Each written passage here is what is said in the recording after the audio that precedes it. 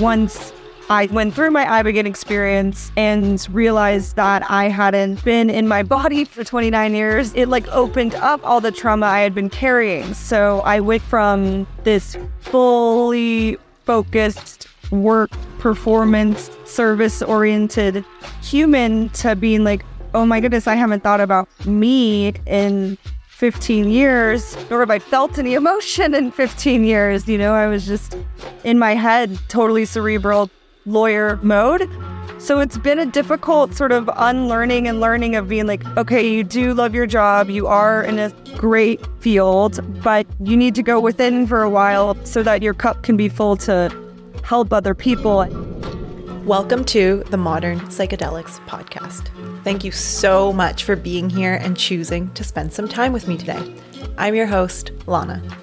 This is the place where we explore how modern humans can work with psychedelics and plant medicine to engage more deeply with life. You can expect balanced and grounded conversations around therapeutic, spiritual, and recreational containers. All right, let's journey. Okay, I don't know about you, but I cannot stop hearing about kanna. It's a succulent plant medicine from South Africa. Kanna has been traditionally used by the indigenous Khoisan people for mood enhancement, stress relief, and spiritual practices. Kanna is an empathogen, so it helps us to emphasize feelings of connectedness, open-heartedness, and calm. Some call it nature's MDMA, and some consider it a psychedelic, though pharmacologically it's not a classic psychedelic. But the best part of kanna is that it's completely legal in North America and sold as a safe health product. I'm actually on a kanna microdose today as I record this, and I'm exploring it as a supportive tool to shift my energy from high summer energy to more relaxed, productive fall energy. So this protocol is all about slowing down and rebuilding supportive habits and connection to myself so that I can have more intentional days. Kanna can be consumed via chewing, smoking, or making tea, but for the modern person, an extract is an easy and reliable choice because extracts are the most potent, reliable, and convenient option. Kanna Extract Co. is leading the way in creating quality, potent extracts. Their cutting-edge extraction process ensures absolute purity and the precise alkaloid profiles. For you, this means unparalleled potency and the amazing felt effects. Kanna Extract Co. also ethically sources their products, which is so important to me, working with growers who uphold benefit sharing agreements with traditional knowledge keepers. Their benefit sharing agreements showcase a dedication not just to product quality, but also to preserving and supporting the Khoisan culture. I love that Kanna Extract Co. is transparent about quality. They provide third-party lab testing and credentials like FDA inspection and GMP certification. You can easily access these reports on their website. So join me and start your kanna journey today. Visit kannaextract.com and you can use Lana at checkout to save 10%. That's kannaextract.com, KANNA extract.com, and use Lana, LANA, at checkout to save 10% off your first order. You guys are going to love this medicine. Okay, back to the episode. Hello and welcome back to the Modern Psychedelics podcast. I am so happy to have you here. It's such a joy to share this space with you, and thank you so much for listening.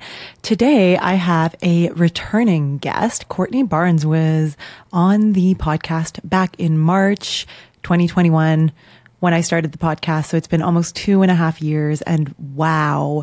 I would actually recommend going back and listening to that episode 6, because Courtney has grown so much since then, as we all have. And it's one of my favorite things in life to reflect on our journeys. And we're doing that a little bit today. I'm just going to read Courtney's bio. So Courtney Barnes is a devoted social justice attorney and trailblazer in drug policy reform. She serves as counsel at the law firm Fieldman Legal Advisors, where she specializes in advising clients on compliance and risk management in emerging industries. In addition to her legal practice, Courtney provides a variety of advisory services in the psychedelic ecosystem. She serves as the policy advisor for the Mind Army, general counsel for the Society for Psychedelic Outreach and Education, and advisory board member of Heroic Hearts Project. As you can see, Courtney is deeply ingrained in the psychedelic space. She was also a lead drafter of Denver's psilocybin decriminalization initiative and has extensive experience drafting state and local policy relating to the regulation of cannabis and psychedelics. She is licensed to practice law in California, Colorado, and Texas. So you can see that Courtney is quite the professional in the space. And we definitely talk today about some policy and regulatory updates that we've seen in recent years. But before we get to that, we actually drop in with Courtney about what she's been up to. And it turns out she's been up to a lot on the personal journey side of things. So she shares that she went through an ibogaine experience. So this is the active alkaloid ibogaine inside of the iboga root. So it's a similar but different experience to iboga, but it's a big medicine. And she talks about how this really cracked everything open for her. And she came out of that being like, wow, I thought I was well versed in the psychedelic world. I thought I was fine. I thought I was good. I didn't think I had anything to heal, and I'm not okay. And I need help, and I need to take a break from everything and just go inward. And she shares a little bit about what that journey has been like for her. And then we do some reflection on how this journey of healing and like really going deep with psychedelics has been like so crucial for Courtney as a policy maker and a regulatory advocate in the space, because she didn't really understand before just how important prep and integration are. And now she does. And she talks about how her experiences have informed the way that she approaches her work. So some of the things we talk about are how ibogaine treatment catalyzed her spiritual awakening, how she's been learning to trust life and the universe, taking a step back from work while going inward to heal trauma, and learning to go beyond logic as a lawyer. So this is going to be really useful for those of us who live in our mind, which is pretty much everyone. And then the second half of the episode, we get into those updates on legalization and decriminalization of psychedelics, how voter initiatives have been changing the psychedelic legal landscape. We talk about the Oregon model, accessibility to psychedelic therapy. And then we also talk about, this was really interesting to me, some updates in law enforcement implementation of decrim policies and where harm reduction, psychoeducation, preparation, and integration fit into policy. So it's a wonderful conversation. And I'm so proud of Courtney for being, brave and coming on and sharing this personal side of her story. It's not something that we often see from professionals in the space. And I think that connection between personal experience and professional experience with psychedelics is so important. And it was really fun to explore that with Courtney. So enjoy this episode. Reach out to Courtney if you want to get in touch with her. If you enjoy this episode, or if you think it would be useful for someone, maybe a professional or just anyone who would be inspired by hearing Courtney's story, please share it with a friend. Please share it on social media. That really helps the show grow organically. And make sure to tag me. I'll be sure to reshare, get in touch with me. I love to hear from you guys. And if you want to stay in touch on a little bit more of a personal note, sign up for my mailing list, which can be found on my website, linked in the show notes. All right. I love you so much. Thank you again for being here, and I'll catch you in the episode. Miss Courtney Barnes, welcome back to the show. It's been over 2 years since you were last on. You were like one of our OG guests. Thank you. I know, it's been lifetimes, honestly. Yeah, and we were just chatting a little bit before, and I haven't heard too much because I want to catch up on the air, but you were recently at Reunion in Costa Rica. I would love to hear about that because I did a few episodes about my experience there. So I'm sure listeners would love to hear about how it went for you as well. Yes. So it's my actually 2-week anniversary, if you count sort of Thursday night being the last night where you sit with the medicine. But it was divinely orchestrated. I actually won the trip at the MAPS conference. I was at the veterans dinner with a client who is a company comprised of veterans, and got the little dinner time raffle ticket, and it was 136. And so I held on to it, got my passport renewed. I wasn't really sure where I wanted to go. And then things sort of fell into place for me to attend at the beginning of August. And it was wonderful. It honestly, really upped the standard for my retreat experience. It's this beautiful beach resort, air-conditioned rooms, so you get the sort of Western comfort, but also very focused on like the indigenous lineage and tradition and wisdom there. It was the perfect blend for me as someone who's had some ayahuasca experience, but has never gone to Peru or anything purely in the jungle or things like that. And I thought it was a great balance of professionalism and ancestral knowledge.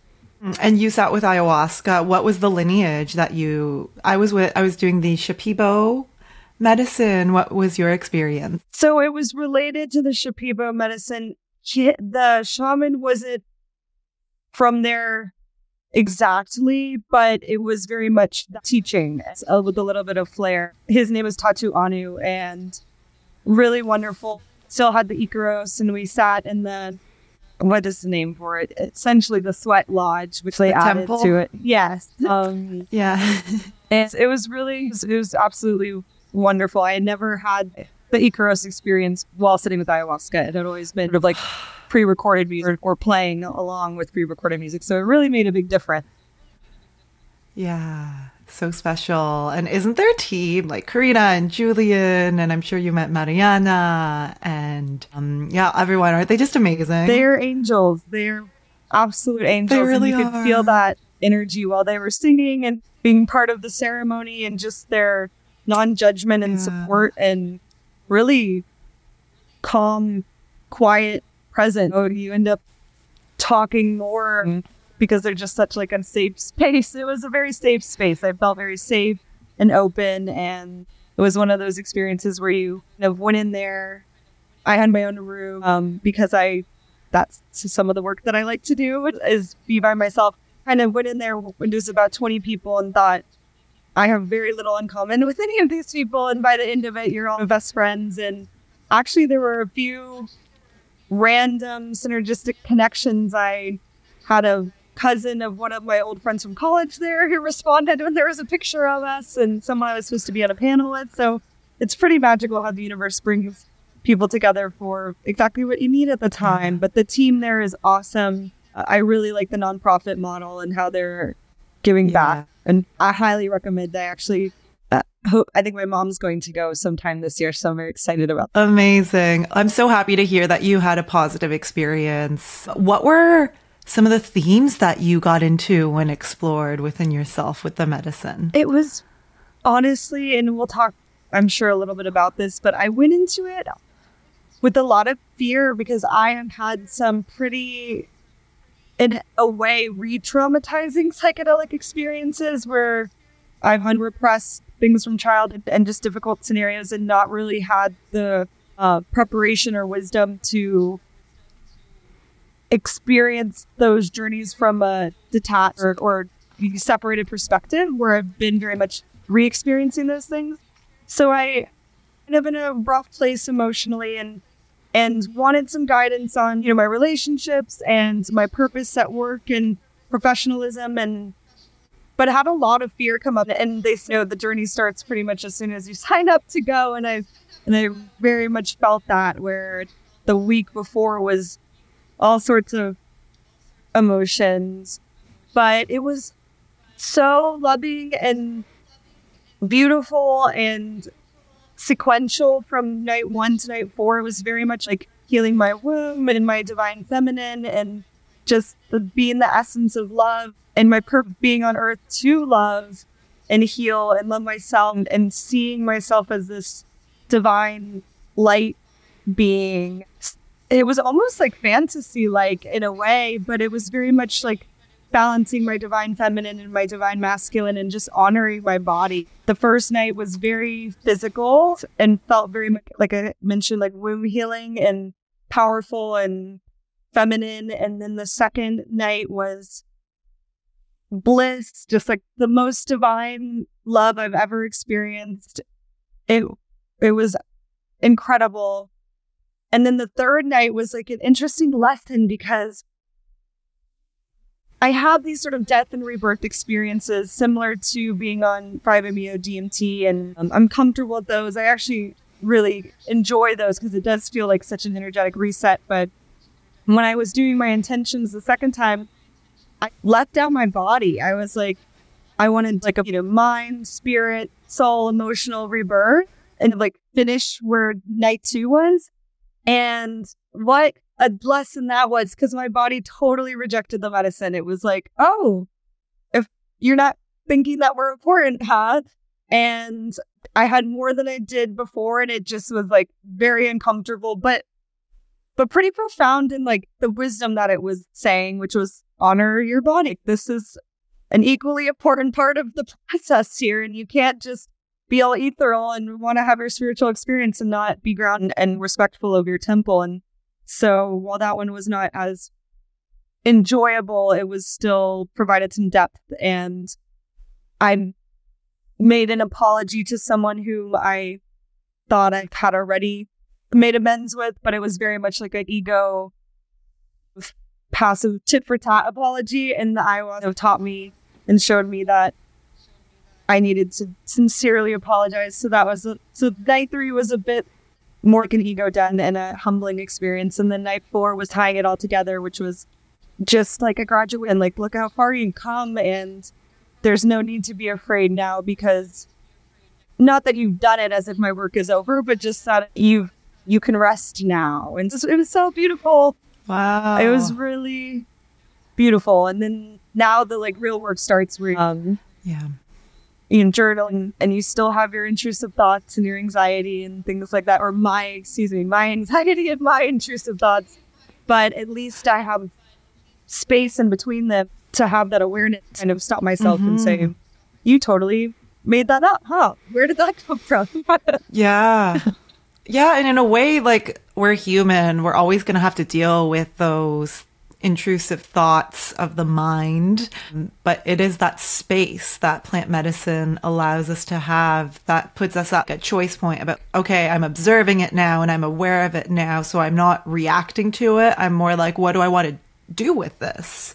And that's really the work. Absolutely. That's so well put. And I got off of Vyvanse or Adderall essentially a little bit less than a year ago.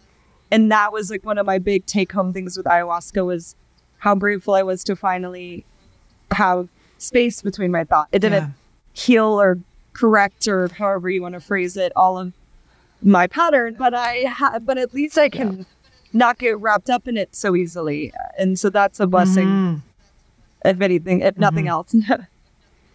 Yeah.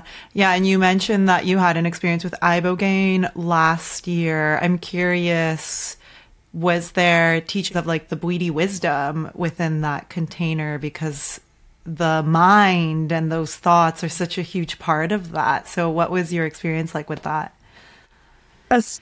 Drastically different. It was a big, honestly, ibogaine did catalyze my spiritual awakening. It made me believe in God after a teenage and young adulthood of feeling like there's no way that there could be a presence or like that, because why would life be this way? And ibogaine provided such a profound intelligence, almost in an intense sort of unnerving way for me, in the sense that it showed me essentially all of the pain I had been carrying.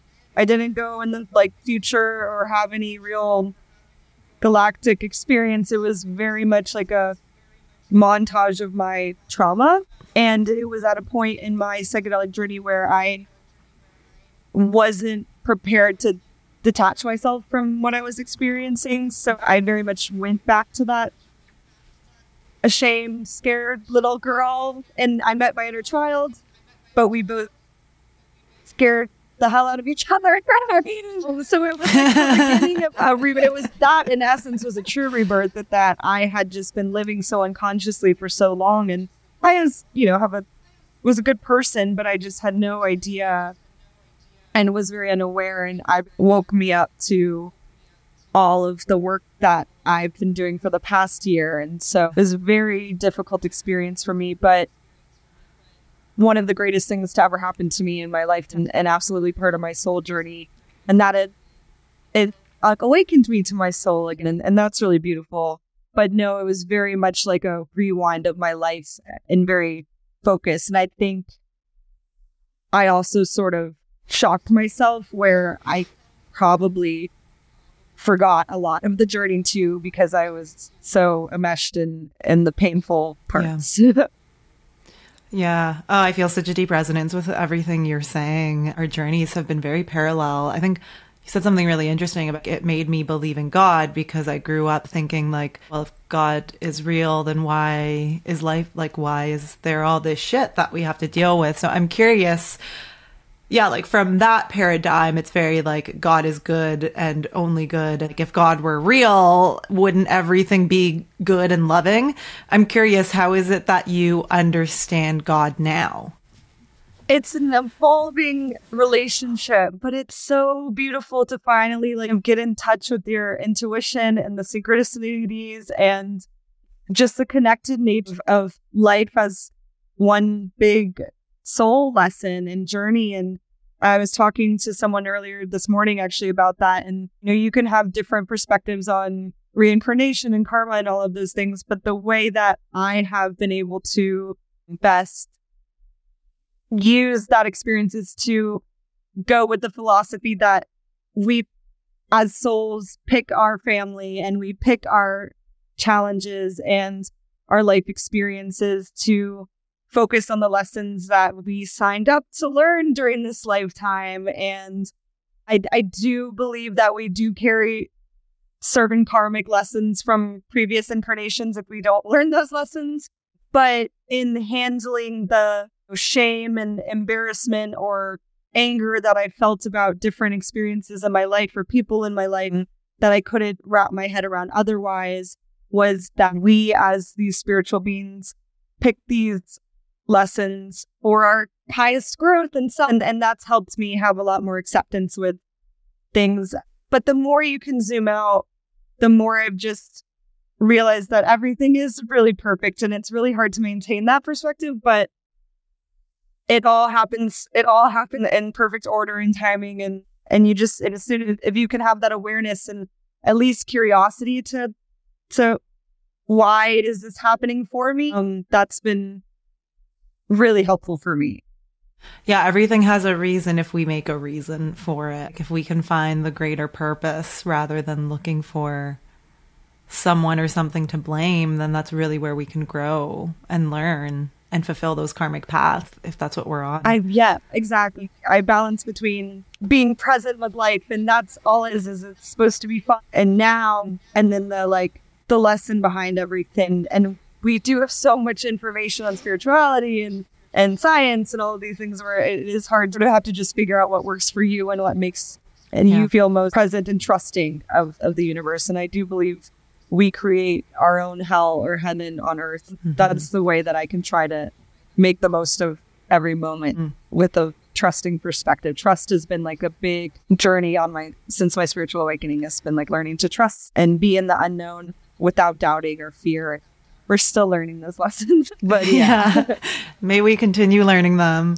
Yeah, you definitely have a new glow about you. I can feel a new resonance in the way that you're speaking and a new conviction in the way that you're speaking. Since the last time we spoke, I'm curious, what's been going on for you professionally and with your career and with your involvement in the psychedelic industry simultaneously through this spiritual awakening? Yes, it's been really interesting. Luckily, I am with a wonderful law firm, Feldman Legal Advisors. It's a New York-based firm that provides cannabis and psychedelics full scope business and policy services. And that's been incredible because I have a supportive base to not just be in the grind. I get to work with clients I really care about and have a boss and mentor that really cares about me. So that's been a blessing because once I went through my ibogaine experience and realized that I hadn't been in my body for 30 years or 29 years, then it opened up all the trauma I had been carrying. So I went from this fully focused work, performance, service-oriented human to being like, oh my goodness, I haven't thought about me in 15 years.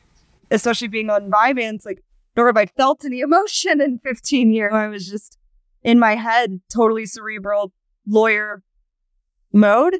So it's been a difficult sort of unlearning and learning of being like, okay, you do love your job. You are in a great field, but you need to focus.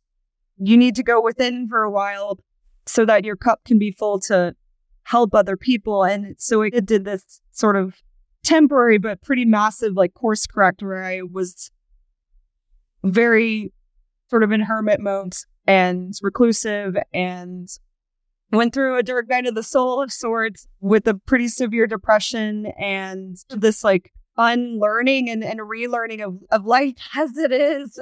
So I spent most of the past, I guess I would say 6 months from August to February, really focusing on getting myself back in alignment and getting to know myself and working sort of processing those repressed emotions. And now through this year and spring to summer, getting back out there and being like, okay, I can give back again. And we've done some wonderful things in the interim. I still work with a lot of nonprofits, Zurich Arts Project and the My Coalition and the Mind Army, and I'm very committed to helping the advocacy work that's happening in the country and have done some cool policy projects. But, to be totally honest, I needed to work on me for a year and we'll see what happens going forward. I am still very passionate about the policy reform movement. As being on this path as a leader in the space and walking the path of use and healing, there was no other way out. I was burning at both ends. I had nothing left to give for a while. Sounds like you really reached your tipping point where there was no choice but to focus on yourself and go inwards.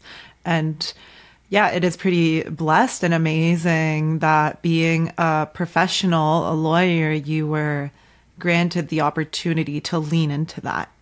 I think that's a really cool testament to what's going on in the professional working world right now. And it's a testament to just like, if you ask and are looking and are seeking help and guidance from your relationships and God, however you want to call it, like it will be provided. And things magically slowed down for me during that time. And I had a lot of fear of I'm not doing enough, or I'm going to get fired, or I'm not going to be relevant anymore, and all of these sort of egoic fears. But when the energy came back, the opportunities came back. And I think that's how you have to think about things, is that I wouldn't have been able to give 100% at the time. And the people that are should be having those opportunities at that time, and mine will come to me when I'm ready. And so yeah, and super grateful for the psychedelics movement to be happening as it is, and for lawyers and all sorts of professionals that are authentically committed to that path, and in more than just a profitability sense, but also in a helping people sense. And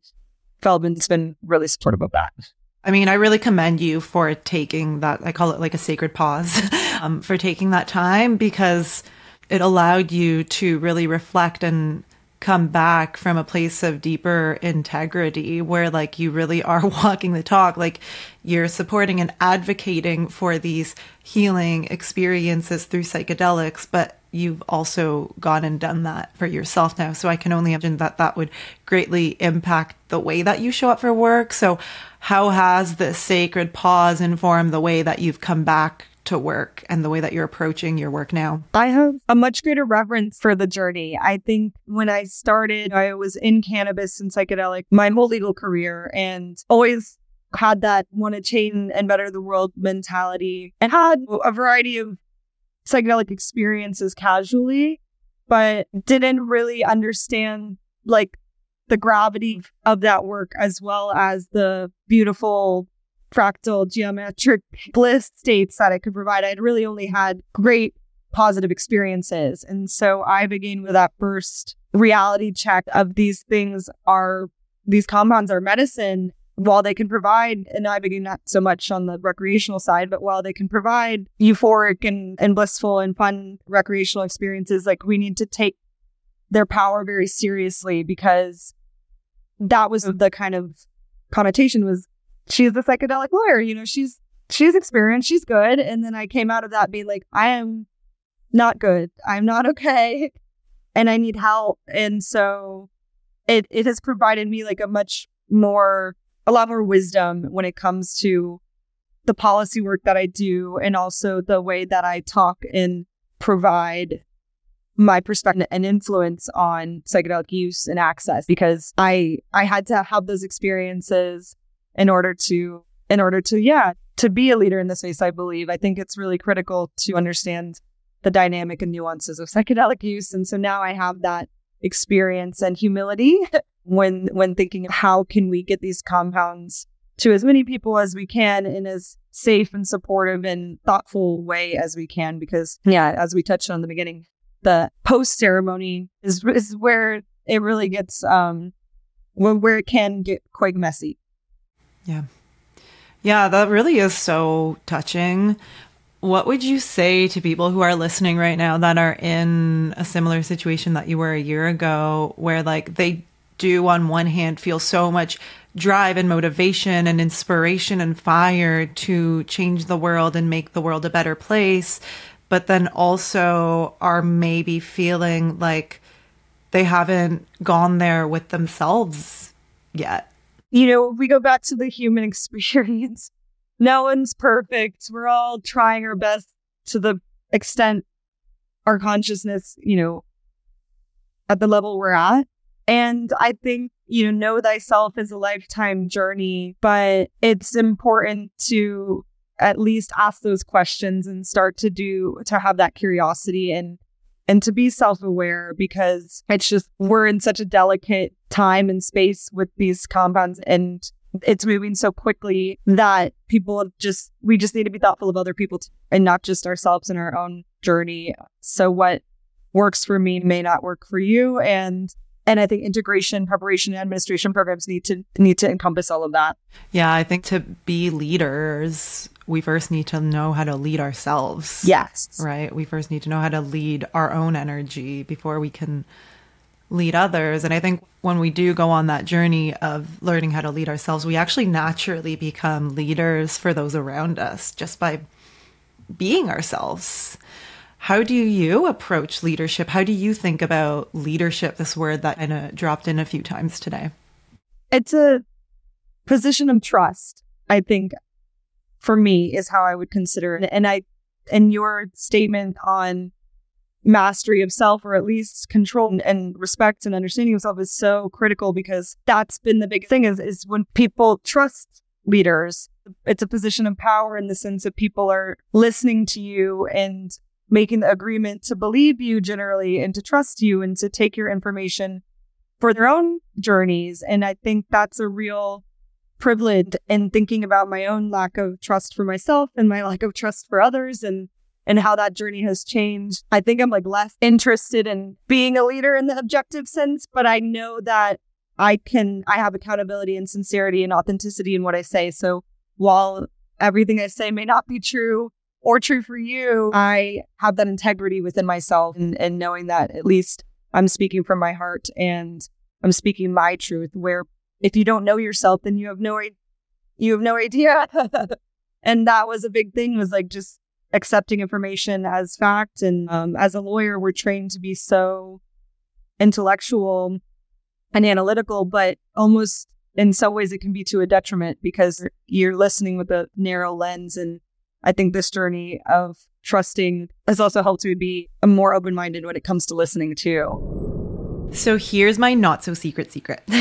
The number one tool in my toolkit, the thing that has changed my life for the better the most, aside from psychedelics, of course, is not therapy. It's not breath work. It's not meditation. It's not even the yoga I've been doing for 15 years. It's coaching. Because coaching is the most actionable tool that I have come across. A few years ago, I fired my therapist and hired a coach, and working with a coach helped me start moving in the direction I wanted to move. And I finally stopped feeling stuck. I fell so in love with coaching, even though I wanted to become a therapist at that time. I decided instead to get trained and certified as a professional coach. As a psychedelics informed life coach, I work with people who are on the psychedelic path, which is probably you if you're listening to this podcast. The Global Coaching Client Study from the International Coaching Federation shows most clients who work with a professional coach report improved work performance, more growth and opportunities, greater self-confidence, enhanced relationships, more effective communication skills, better work and life balance, and an improvement in wellness. According to the same study, 99% of people who were polled said that they were somewhat or very satisfied with the overall coaching experience. Coaching works. I see similar results amongst my clients every week. You can actually read their beautiful in-depth testimonials on my website at modernpsychedelics.net. Along with being psychedelics informed, my style is process oriented. We live in this outcome obsessed world where our default mode is to live life for the destination or the end result. But I have come to understand that the gifts are actually in the journey, and that's where we grow and learn and enjoy life the most. So that's why I equip my clients with tools and skills for the long game of life and the long game of medicine work. I'm currently onboarding new one-on-one clients into my coaching practice. So if this sounds like it would be supportive for where you're at, get in touch with me. I would love to hear from you. And you can click on the link in the show notes or head to modernpsychedelics.net/coaching. There's lots of info there for you along with those testimonials. I can't wait to connect with you. That's modernpsychedelics.net/coaching. Okay, let's go back to the episode. Yeah, like intuition is part of our human operating system. So is logic. So is like our gut or our feeling. I think of all these things as part of our human operating system. But when we're only approaching something through the lens of logic, like you said, it's very narrow. We can't see the full picture.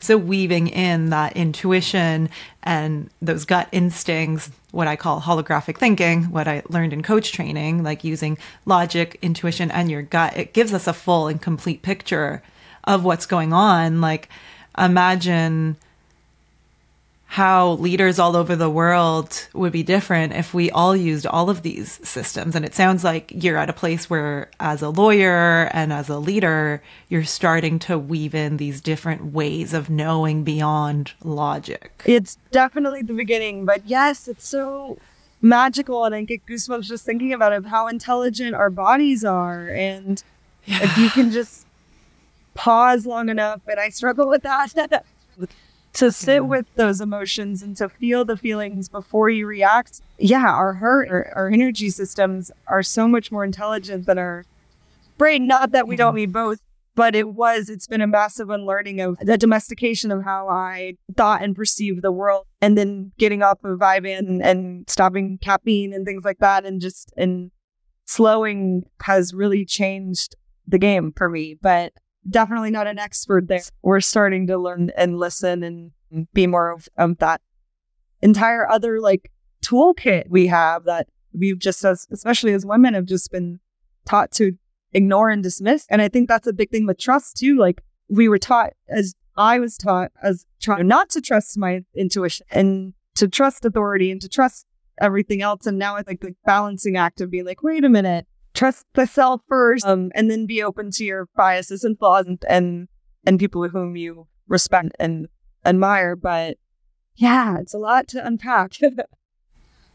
Yeah. I'm so happy that you're on this journey. It's so exciting. Like, what a difference since the last time we spoke. Because I was just re-listening to our episode this morning, and it was a great episode and very informative, but it was very in the brain. It was very logical. It was very like, this is what's going on. So it's cool to add in this other layer to the work that you're doing. Thank you. I know, I can imagine. I was trained very well to be a lawyer.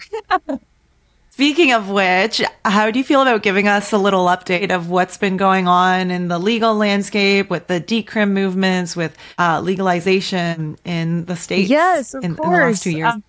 Because it was just getting started when we last spoke. Like, I think like Colorado and Ann Arbor, and like so much has happened since then, right? Yeah, because 2021. Yep, it all started in 2019 with Denver being the first city to deprioritize the law enforcement of psilocybin for adults 21 years of age and older. Then Oakland came after that at the end of 2020. And then there was a handful of cities and towns in 2021 that followed that decriminalized nature resolution language, which is like Denver in that it deprioritizes the law enforcement of activities that are non-commercial involving natural psychedelic compounds. So Ibogaine, DMT, mescaline and psilocybin and psilocin. Peyote has been left out. But yeah, I think there was just a handful. And we had I think Oregon had just passed in 2020, but wasn't implemented. So lots has changed. So right now we have about 23 plus municipalities that have passed local policy reform measures. And it's exciting because we're starting to see more creativity in how people can enact policy change across the country. And so, as I mentioned, Denver was a voter initiative. That's also like Detroit and Washington, D.C. Those were all enacted via voter initiatives. And those are ordinances. So they go into the municipal code. All of let's say about 18 or so cities have passed the deprioritization resolutions, which is the decriminalized nature model. And that's when a city council or town council, as opposed to the voters, vote to pass legislation that makes it the lowest law enforcement priority in that town or city to arrest individuals who are growing, gathering, and gifting natural psychedelics.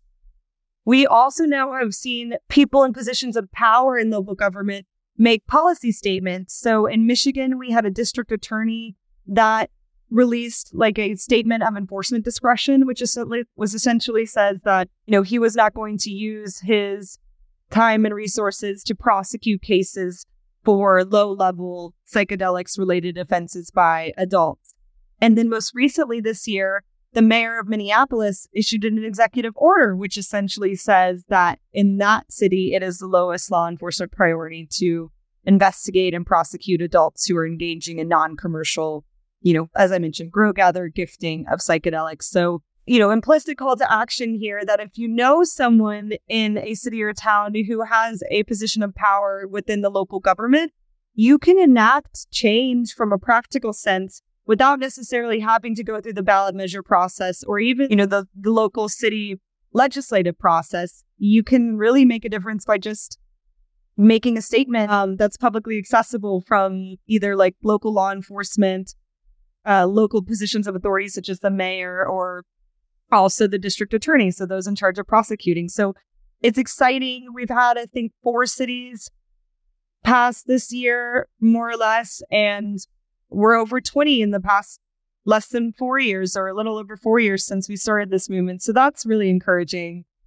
And then addition at the state level, we have Oregon accepting licenses, and we have our first healing centers that are starting to operate. And I can give a little overview of the Oregon program. It is a regulated access model for psilocybin to be used under supervision. And you don't need to have a particular indication or a doctor's prescription or an illness or anything like that. You just have to be 21 years of age and older. And you can go to a healing center in Oregon, which is a state licensed facility, and purchase psilocybin and consume psilocybin under the supervision of a trained facilitator. And so licenses in Oregon that are available include cultivation, manufacturing, treatment centers, facilitators, and testing labs. It's vaguely similar to the cannabis programs that you see across the country in that it is all state-run. But unlike cannabis, you can't purchase it and take it home with you. You have to buy it and use it under the care of that licensed center. And you'll have to do a preparation session. You have your administration session, and then you have an optional integration session. But that started in 2020. And then January of this year, the state started issuing or accepting applications for licensure. And now we have at least 2 healing centers that have opened. About 71 facilitators have been licensed. And we're starting to see the rollout of the nation's first state legal access program for psychedelics, which is incredible. Wow. Those are some really big movements and changes. Amazing. What's accessibility looking like, for example, with the Oregon model you just described? Is it accessible to people? What's going on there? So that's a big unknown still. The pricing, the profitability of these businesses is a complicated concept because on the business side of things, you have to think about it's $10,000 if you get your license. It's, I think, a $500 application fee. You have to own or have like full control of the property where you're located. Oregon was allowed to opt out. So not all of the cities in Oregon allow it, but some do. And then you, as I mentioned, you're not having like a purchase and then take it home with you transaction. It's a 4 to 6 hour session per person. Yeah. So if you think about, let's say we have a treatment center that has 10 people going at once, you might be able to have one more round of that in a day. And they do allow for group models. I think that's a little bit slower to get started. That will help in the profitability considerations. It's not that many people going through your business every day. So that's on the business side. And that's something that is going to need some fine tuning before you can have the profitability there. On top of, you're not allowed to make your traditional tax deductions because psilocybin is subject to 280E, just like cannabis. So businesses in the state legal marketplace can't deduct their cost of goods sold like other businesses from a tax perspective. So are these private operations or like state owned? Private. They're so private. All private. Okay.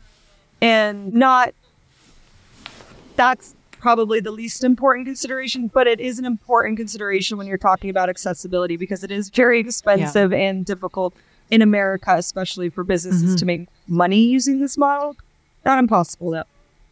And what we're seeing, I know there was like a lot of pushback at first because the initial access treatments were listed like in the thousands of dollars, and that isn't accessible. It simply is not. And so I think now I've seen something around $700 or something like that. So still very expensive, and insurance isn't really covering this. Insurance could potentially cover, integration care with the licensed medical professional if you can code it and frame it in that way. But it's not like you can really get help for this. That is a big problem in Oregon. It's something that Colorado's thinking about as they start to rulemake. And there's no perfect solution yet. There's a huge demand. I know that both of the facilities that have opened are already on wait lists, and there's not enough healing centers, one, to employ the licensed facilitators, but two, to service all the people that want access.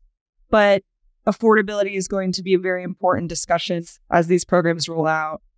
So we're making progress, we're making movement, but accessibility and cost-wise, we're still not there where people are going towards these legit businesses rather than the underground market. Like, it sounds like there's probably still a lot of incentive for people to be going to the black market, so to speak, to get these medicines. Yes. Well, in Oregon, because really they just licensed their first center in May, and there's just not enough open, even if, let's say, the pricing did make sense.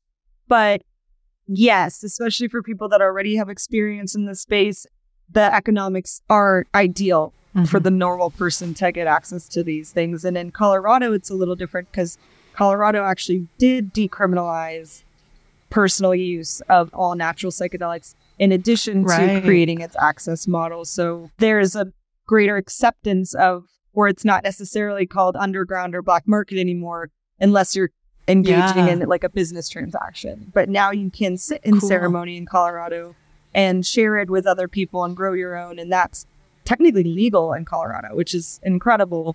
As long as you're not charging for it? As long as you're not charging for it and it's not part of a business enterprise, you can share, which kind of creates the reverse considerations when it comes to profitability and access in Colorado, because there's a lot of investor-oriented pushback or concern, and they're like, well, why would I want to invest in a licensed business in Colorado if people can just do it without the license?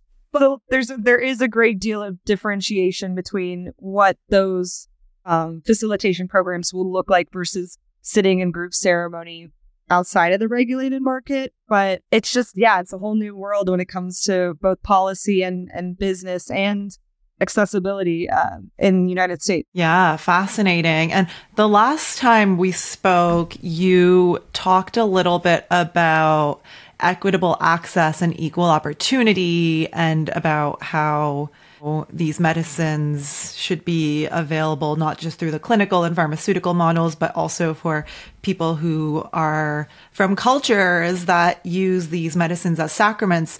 What progress, if any, have we seen in that access, the equitable and equal opportunity? Colorado, via decriminalization, that implicitly provides more access for that indigenous, ceremonial, ancestral, spiritual use component. And that was a discussion and consideration in trying to make decriminalization as broad scope as it is in Colorado. They also created a working group to promote more indigenous inclusion in the policy making, because there was a lot of pushback in Colorado on the lack of inclusivity when it came to creating the policy, and rightly so. So that was something that was added in the legislation that passed subsequent to the passage of the Natural Medicine and Health Act, but nothing particularly concrete in that regard. California has also added a little bit more language in its Senate Bill 58, which is in... We'll learn in the next week or so whether that will be viable. And so it's definitely becoming more of the discussion. But from a concrete policy standpoint, we still have a lot of work to do in protecting and promoting those mechanisms of healing. Yeah. And is that why peyote wasn't included? Because the culture that works with peyote does not want to make it publicly available? Like, what was going on there? Yes. Well, peyote has been the subject of intense debate since Oakland passed its decriminalized nature resolution, and general consensus is that it should not be included in any expanded access legislation until we can provide safe and more sustainable mechanisms to ensure the continued production of peyote. It is a very controversial subject as to decriminalization, and the argument there is that mescaline is more readily available in all sorts of other different types of cacti. So mescaline's the synthetic. Well, so yes, the mescaline is actually like the compound that's within peyote, but mescaline can be found in other plants too, like San Pedro. And so they're trying to push people to use other sources, including synthetic forms of mescaline instead, and leaving peyote alone because it's so sensitive and takes so long to grow, and if harvested like 30 years or something. Yeah, like very long, and and you have to be very careful about harvesting it, or you could kill it. And so it's just there's so much more interest in these compounds, we put these kind of delicate providers at greater risk, and that goes with 5-MeO, DMT, and combo, and lots of other natural sources of healing. Yeah, with policy making and expanding access, it's so important to listen to the medicine keepers of medicines. Do they want us to use these medicines? Do they want to share them? I really appreciate Iboga for that reason. It's a very kind of thorough process to get permission to serve the medicine if you're doing it the right way, and to get permission to bring it from Africa to North America. So it's always advisable to people listening to really do the research on does this provider have permission to share this medicine, while the policy around that is still being worked out. No, absolutely. I think whenever I talk to people who are interested in using these compounds, is it's really important to talk with, even if you don't have a great deal of understanding, to talk with your potential provider, facilitator, shaman, and get a sense as to their relationship with whatever compound it is, whether it's combo or ibogaine or anything. Because even if you don't know what the right answer is, that's where that intuition and energetic and warning and things can come in, because it is so important to work with people that really respect the medicine and that have an ethical relationship with it. And that can be sussed out pretty easily, even if you don't know all the details as to what exactly that should look like. And there's so much interest in serving the medicine, which you can't blame anyone for. It's will intention to help people, but we really need to be thoughtful about the sustainability component of things that are coming from animals or plants. Yeah. Yeah. Yeah. And it's good to hear that the policy surrounding it is considering these things, at least to some extent. Also, why working with a direct lineage, like we had a chance to at Reunion, is so beautiful because, they are coming and sharing their medicine and wanting to share it. And we're receiving this medicine directly from the medicine keepers, which is just such a beautiful experience. It's not the only way to do it, but it definitely makes it feel very special knowing that like you're sitting with the person that like carries this medicine and has within their family name. Yes, it is. It's really beautiful and provides such like a profound respect for the history and sacred nature of our planet Earth.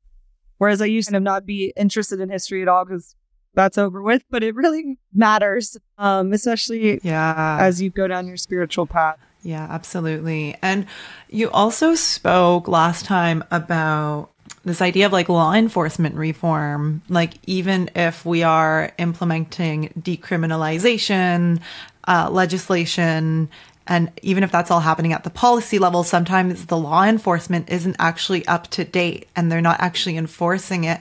What changes, improvements, or even maybe backtracking have we seen in that realm in the last few years? There's been a lot more involvement actually with law enforcement in the policy process, and also from an interest in collecting data. In some of the nonprofits I work with, for example, the Microdosing Collective, they've reached out to law enforcement in Colorado and things like that to get information on enforcement changes and policy and priorities and things like that. And we're actually seeing a larger amount of law enforcement coming out in support of these measures, just from a workload perspective of being like, these things really are a priority for us and we need all the resources and time we can get to focus on other things. So that's generally going in the right direction. But it's still true, even, when the NMHA passed, there's small towns in Colorado that this isn't a thing for them. They don't care. And it's not a problem until someone gets in trouble and tries to call it. And actually, there was someone that got in trouble in Colorado, or arrested at least. And the law enforcement officers had to call the district attorney and be like, what are we supposed to do? So there's a great deal of education that we still need to be focused on, both from a user standpoint. The amount of people that I talk to in California that are certain that mushrooms are legal there because it's so accessible is a little concerning, but also from a law enforcement standpoint of understanding the nuances in the policy so that they can make the right choices, and we're not putting it on the people to assert their rights, which is how it is. So still a lot of work to do, but we're seeing some favorable progress with law enforcement, at least not taking issue with it. Yeah, it's always like we were just talking about music festivals and Burning Man and all that. And it's always so fascinating. I feel like when you enter the gates of a music festival, you're like in an alternate reality because people are like using all sorts of substances in the open. And a lot of the time it's like in front of law enforcement. And it's like, it's an interesting space where that's accepted. It's interesting, isn't it? It is. I mean, it's a tricky situation. It's a privilege thing, but it's also it's a luck, time, and space thing as well. But there is a significant amount of increasing tolerance, and I do believe that is how the world should be, and that these, if used responsibly, truly are not causing anyone harm.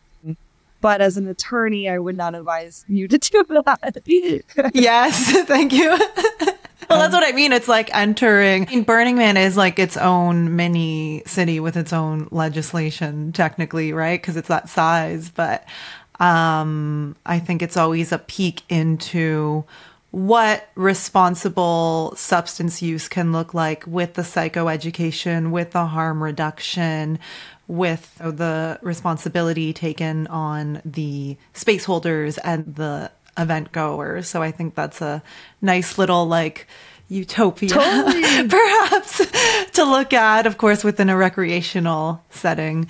On the topic of harm reduction and psychoeducation, something I'm becoming so passionate about myself within recreational spaces, of course, because I think that's where it's the most lacking. Like, where do you see the harm reduction and psychoeducation fitting in with expanded access and policy? On the harm reduction standpoint, I am very hopeful in the sense that whenever, and it's a pretty small group of people that are working on at least the voter-initiated legislation when it comes to like bills and things that are being passed through the legislature. That can vary to a degree, but I always recommend, and it tends to be the case, is when we're doing this policy reform of the Controlled Substances Act at the state level, you do a full review of what is in those like criminal penal codes related to controlled substances. And so it's been really encouraging to see how many states have removed drug testing equipment from their definition of paraphernalia over the past like 4 or 5 years, because that's one of the most sort of directly alarming anti-harm reduction pieces of policy that exists in the great majority of our state laws, is classifying equipment that would ensure that what you're consuming is safe and pure as its own separate crime. And so that was the case in Colorado. That was removed a couple years ago. New York, I believe, removed it. Minnesota just removed it recently. And that's like the most, at least in my opinion, direct like harm reduction tool is testing your drugs. In addition, the Colorado includes language about education programs, and I think that will be very, very important, especially for consumers. But what we're seeing with more conservative states and the legislation that's being passed are the creation of working groups within the legislature or state government to study these things. And I think that's a good first step forward in education, which is these state legislatures are saying, we have no idea about any of them.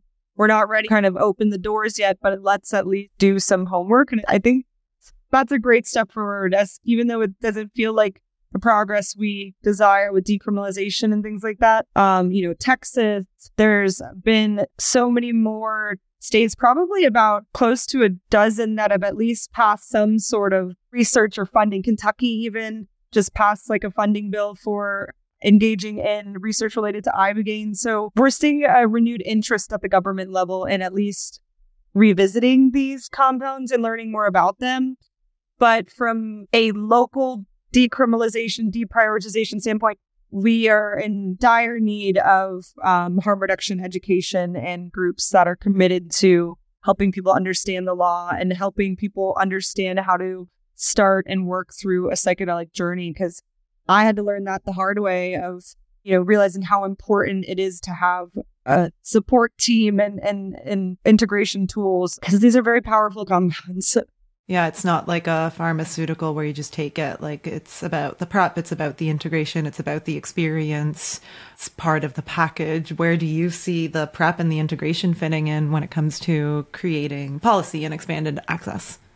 Honestly, if it were my perfect policy after the journeys that I have been on, I would do mandatory integration, at least 2 or 3 sessions. I mean, it's hard to say what integration looks like, but even if you feel like you don't need to talk to anyone because you had a nice time or you had a difficult time and you don't want to talk, like, you really do need to have someone that, one, has experience with these compounds, like, understands that uniqueness of those experiences. And that's 2, that's trauma informed, or at least just trained and educated. So that way you at least have a sounding board that's not going to dismiss you or discredit you, or even just give you kind of a broader perspective on how to potentially interpret your experience, whether positive or negative, because a lot of people go and have these experiences and then they go to try to talk about their friends and family and they just have no clue, and it can end up being like a little alienating. But also for yourself, I'm like, I have never been to therapy. I'm good. I don't need this. And I do believe that it's just so important to take the time, if you're going to spend 4 to 12 hours in a journey, to spend another couple hours working on. And that's honestly, in my opinion, like respect for the medicine too, of just, instead of just jumping back into exactly your old self, like give that reverence to, so anyway, put simply, as someone who rejected integration and thought she didn't need it, I would require at least 2 or 3 integration sessions, and then you can listen to it or not. And the preparation's equally important. My biggest lesson for people who are doing trauma work, from my experience using psychedelics intentionally, is that, the point of the psychedelic journey is not to go back to those traumatic, painful experiences from childhood or from adulthood or whenever, and relive those experiences as if you are re-traumatizing yourself and reliving that painful emotion, but to go into those experiences as your adult, contextual, compassionate self and provide love and understanding and forgiveness or detachment from those experiences, and to not get so caught up in it that you can't remember that separation, that you're going back here for a reason and not just to punish you.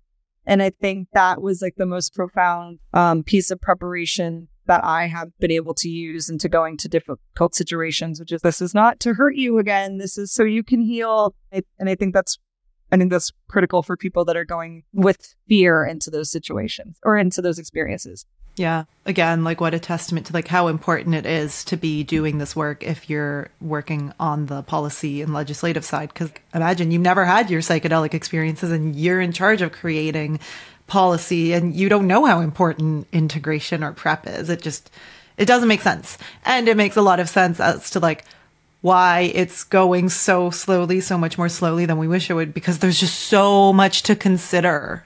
There's so many moving parts to consider to roll this out in a safe way.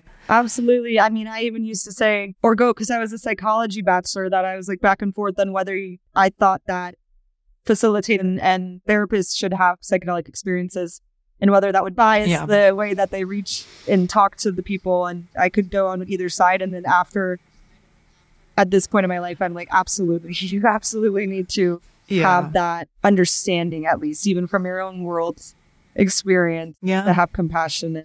So we gotta walk the walk, but we're all just trying. Yeah, I totally agree. And just thank you so much for doing what you're doing and doing your work while you're doing the lawyering work. I want to end on a question that you can answer however you'd like, whether it's related to psychedelics or personally or professionally, but what are you super excited about right now? What's got you lit up? I am most excited about and nervous about the unknown. It's like the first time in my life I have been totally sober. And I don't mean that again, but like cannabis, Vyvanse, wine at the end of the day, etc. And ayahuasca gave me that space to be here. Instagram, that was a big one. I'll be back, but I'm not on there right now. And so just feeling that like raw vulnerability of like, I feel like a naked baby right now. I'm like, what? How much feeling there is in the world. But I'm excited to continue that journey, at least for the near term future, to just have that like real aliveness feeling, like not masking and not disassociating and not numbing, and to see where that goes. It's been very uncomfortable and unnerving so far, but I am I think that's what I'm most excited about, because I had that revelation the other day, which was like, you've been on something for your entire life. So here we are trying to do the human thing. I love that. Yeah. I love that. Thank you for sharing that. Of course. Is there anything else that you want to leave our listeners with today? In my lawyer answer, I would say I'm hopeful for California, that California Senate Bill 58 makes it out of the suspense file and goes to the assembly floor, because I think that would be incredible. And I'm excited for the implementation in Colorado and just really this whole new world that we're creating. We're starting to really get seen and what this movement looks like. So that is my professional answer. But ask questions, be curious, think about it. And this is your one time in this spacesuit of this incarnation. So at least try to like get as much knowledge and experience as you can during this lifetime, whether good or bad. It's all part of it. And always happy to talk. It's all part of it. Feldman Legal Advisors, if you'd like any legal advice. So reach us there. Perfect. And you have an email that I'll link in the show notes. Where else can people find you or connect with you? Sure. So on Instagram, I'm the.courtney.era, and that will be coming back soon. And LinkedIn or through feldmanlegaladvisors.com. So that's my law firm. Awesome. And I'm always happy to answer questions or talk about experiences. And this has been such a pleasure. Thank you for the work that you do in your journey. It's been so awesome to follow your psychedelic experiences as well. I look forward to the season in 2 years from now. Who knows where it will be? Right? Oh my gosh. Yeah. Wow. Thank you so much for coming back, for dropping back in. And yeah, keep doing what you're doing. Awesome. We love you so much. We love you too. I'll see you soon. See ya. Thank you so much for listening to and supporting the show. To stay in touch, sign up for my mailing list, which can be found in the show notes or on modernpsychedelics.net. If this episode sparked something within, please let me know by leaving a review of the Modern Psychedelics podcast on Apple and Spotify. This really helps to share these messages with those who need them, which is the whole reason why I do what I do. And if you haven't already, come join the ongoing conversation over on Instagram with other beautiful souls. We have an incredible and conscious community over at the handle Modern Psychedelics. And don't forget that the work begins after you come back down to earth. And I'm standing shoulder to shoulder, doing it with you.